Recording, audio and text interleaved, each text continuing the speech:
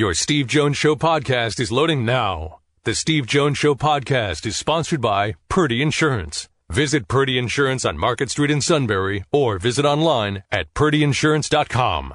Let's get to the Eagles preseason. Glenn Mack now joins us. Glenn, off to a good start the other day. What were your, first of all, great to have you with us. Welcome. Always my pleasure, Steve. All right, so now let's get to the game itself.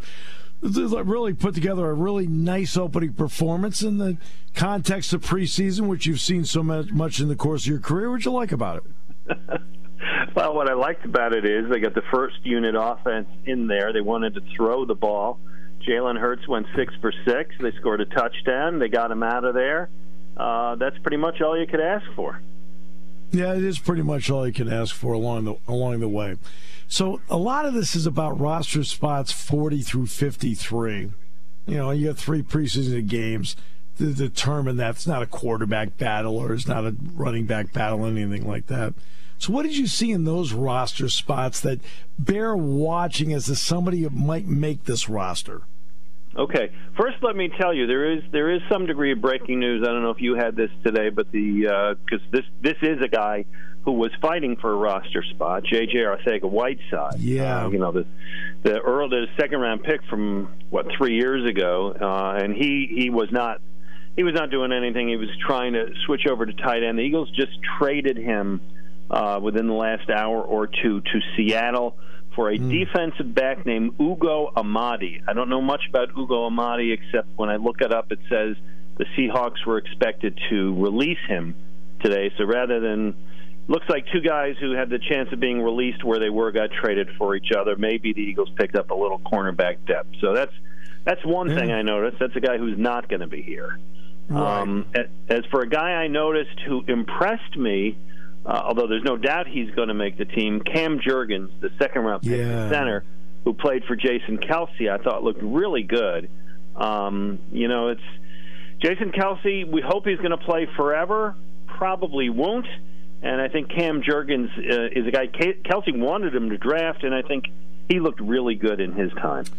Yeah, he's the Nebraska kid, and I know that Kelce had said he's the best center in the draft.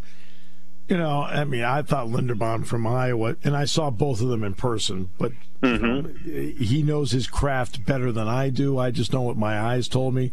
It doesn't matter. They're both really good players, and Jurgens can play guard as well. So, and give us an idea, Glenn, about versatility in the offensive line, because the numbers in the regular season are limited.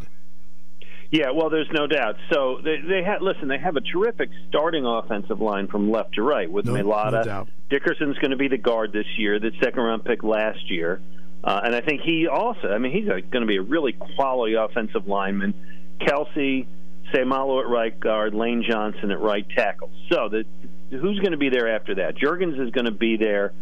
Be interesting to see what happens with Andre Dillard, the first-round pick in 2019. He's only played left tackle. When they tried him at right tackle, he was completely uncomfortable. As you're saying, you can only carry a limited number of guys. You need flexibility. I don't know what's going to happen with Dillard. I wouldn't be surprised if they trade him.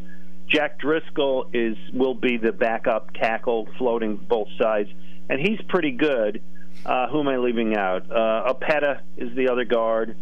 But that's it. Listen, they got depth. Jack Anderson's a guard who played well. They have depth at the offensive line. Wouldn't be surprised if Dillard's out of here. Linebackers, there's a lot of sub-packages. So people are playing a lot of nickel and dimes these days. But a lot of people have thought, okay, shore up the linebacking a little bit. Okay, so what did you think of the linebackers? I thought Kaiser White looked good. Listen, again, the starting defense only played 11 plays against the Jets and did well. Jets' first unit didn't score. The poor quarterback got hurt. That didn't help the Jets. But I thought Kaiser White, who's the new will linebacker that they got, looked pretty good. I don't know what else I can tell you. Nakobe Dean didn't quite look comfortable. He had one nice play. I think we all are infatuated with the kid, but he may not be ready to play. And I'm not talking about physically. I think he may need a little bit of development time. He reminds me a little bit of Jeremiah Trotter when Trot came here. And I understand, listen, Dean was, the captain of the best defense in the country versus Trotter came from Stephen Austin. So there is that difference in terms of what they had in the past. But Nakobe Dean may need a little time to develop. But that's okay. It's a different speed of the game. And there's also, sure. Glenn, that's okay. Glenn, all right. There's also a couple of different expectations, too, about what the position is in this league because they do throw the ball so much. Yeah, they do. And you rarely have more than 2 linebackers on the field. You know, in the Eagles' depth chart, I think they're still listing Hassan Reddick as a linebacker, which is what I want to see, and what they really haven't revealed is whether they're going to play a 4-3 or a 3-4. They've done both in camp. They're not telling you anything. The head coach is very circumspect. If you ask him what's going to happen, he says, well, I don't want to give anything away. You'll see. But if you're going a 3-4 and you're technically counting Hassan Reddick as a linebacker, he's going to be an impact player here this year. There's little doubt about that. Yeah. So you referenced Nick Sirianni. Second year as a head coach. Do you see any difference as to how he approaches things? Any difference as to how he approaches the media? Anything that shows he's got a year under his belt? Well, I'll say 2 things. One is, you mentioned the media, he's much more comfortable. Yeah. Last year, if you remember his introductory news conference where he's sweating and talking fast, and he tried too hard, and I understand that. It seemed obvious he was trying to be popular, and a head coach can't worry about that. And this year, I think he's much more comfortable. He's much more confident. The big difference, I think, with Sirianni this year is not Nick. I think the players have bought in. They didn't know what they had last year. He's a new head coach, very little experience, young, a little bit chatty. Players, veteran players, they need that head coach to prove something. Now, if you talk to guys like Kelsey and Brandon Graham and Lane Johnson, and the guys have been around for a while, they believe in him. They like him. They swear by him. He's got the loyalty of the leaders on the team, and I think that's going to help. It's going to go a long way for him this year. I know he's big on Jordan Davis. Me too. When you watch him, does he have? Now, maybe he doesn't have to do this because of the way they are depth-wise. Do you think he's a big man, but can he play 50 or 60 plays in a game? It's not gonna. No, it won't happen because you still got Fletcher Cox, and Cox is certainly on the downward side of it, but Cox will play 30 plays a game, and Davis will play 30 plays a game, and they have Javon Hargrave, and they play Milton Williams inside a good amount. He's not going to have to play 60 plays a game, and when he is out there, you see him out there. The size is staggering when you see him. Yes. I've seen big guys come out for this team. I've seen John Runyon and King Dunlap and guys in the past who are just the size of a garage. He may be the biggest in terms of all heft and height and muscle that I've seen, and they're already double teaming him. The Jets in a preseason game are having 2 men so that he doesn't blow up the middle on a pass play, and I think that's what he's going to do all year. I think he's just going to collapse it up the middle, kind of push everything, and the quarterback's going to have to run around, and other Eagles will get the sack. He's also under the wing of Fletcher Cox. Fletcher Cox talks to him all the time about technique. Mm-hmm. Now, Davis, even at Georgia, playing in the SEC, technique was not important to him because he was just quicker and bigger than everybody else. Yeah, sure. And that's what happens. You get some guys. That's a fact of life. I mean, that's not a criticism. That's a fact of life. All right? Having a guy like Cox that says, okay, at this level, remember to do this, what does that mean for the young man's future? Yeah, well, listen, Fletcher Cox is not a Pro Football Hall of Famer, but he's going to be an Eagles Hall of Famer. He's made the Pro Bowl, half a dozen times in his career. He is a professional the way he has approached the game. He knows the technique. He knows the opponents. And I think that having that guy chatter in your ear when you're a rookie is invaluable.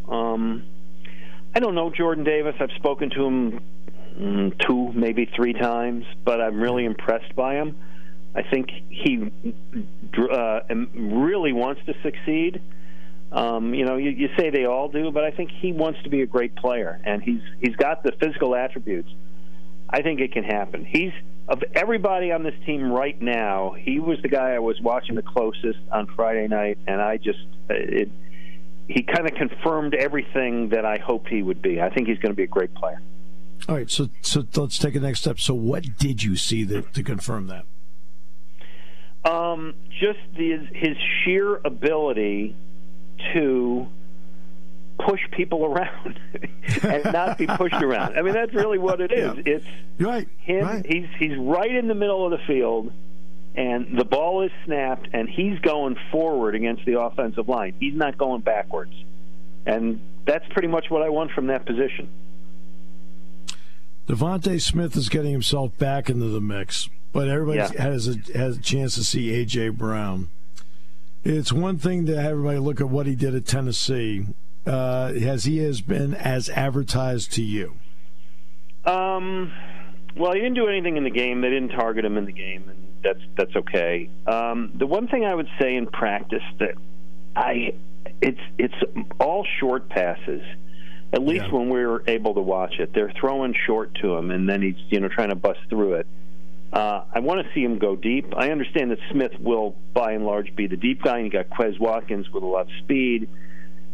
I mean, I can't say A.J. Brown's a disappointment. I would just say that what I have seen of him is limited in that everything he catches is 5 yards past the line of scrimmage. Yeah. When Miles Sanders was up here a couple months ago, I just noticed he was a bit lighter. He said, "Look," I got to be quicker." I said, "Okay." So, what do you think of Miles so far? He's had a good camp, explosive, but he's always had explosive in him. What I don't know yet. So, listen, we know he can run the ball. That he can do. What kind of declined in his career, what he got worse at in the last year, was he was a really good receiver as a rookie. You remember, I mean, you covered him in college. He was really good at catching the ball out of the backfield. And last year he lost that. I don't know why. There's really no good reason to think of it. I can't tell you he's got it back or not because it's practice. I really can't tell you. But he is quicker. They say more explosive. He needs to catch the ball. I think this year they're going to use Gainwell a good amount, that's the plan, that he'll catch the ball out of the backfield. I don't know. Let me put it this way, and we're not talking fantasy football, but if I had a fantasy football draft, I would move Miles Sanders down a couple of rounds because I don't think he's going to get the ball as much as he has in past years. Interesting. Very interesting. And Gainwell can be a good receiver in this offense. Yeah. I mean, because I had him in the Cotton Bowl and saw him play in the Cotton Bowl. Good player. Well, let me just say this about Gainwell. What he's got to show this year is that he can block, because that's what he couldn't do as a rookie. No, well, he couldn't do that at Memphis either. Believe me, they were. They were in the backfield left and right during the course of that game, and he could not handle anybody. But it's a different level. All right. Glenn, great stuff. Really appreciate the time you gave us today and all the information. Steve, it's always my pleasure. Anytime.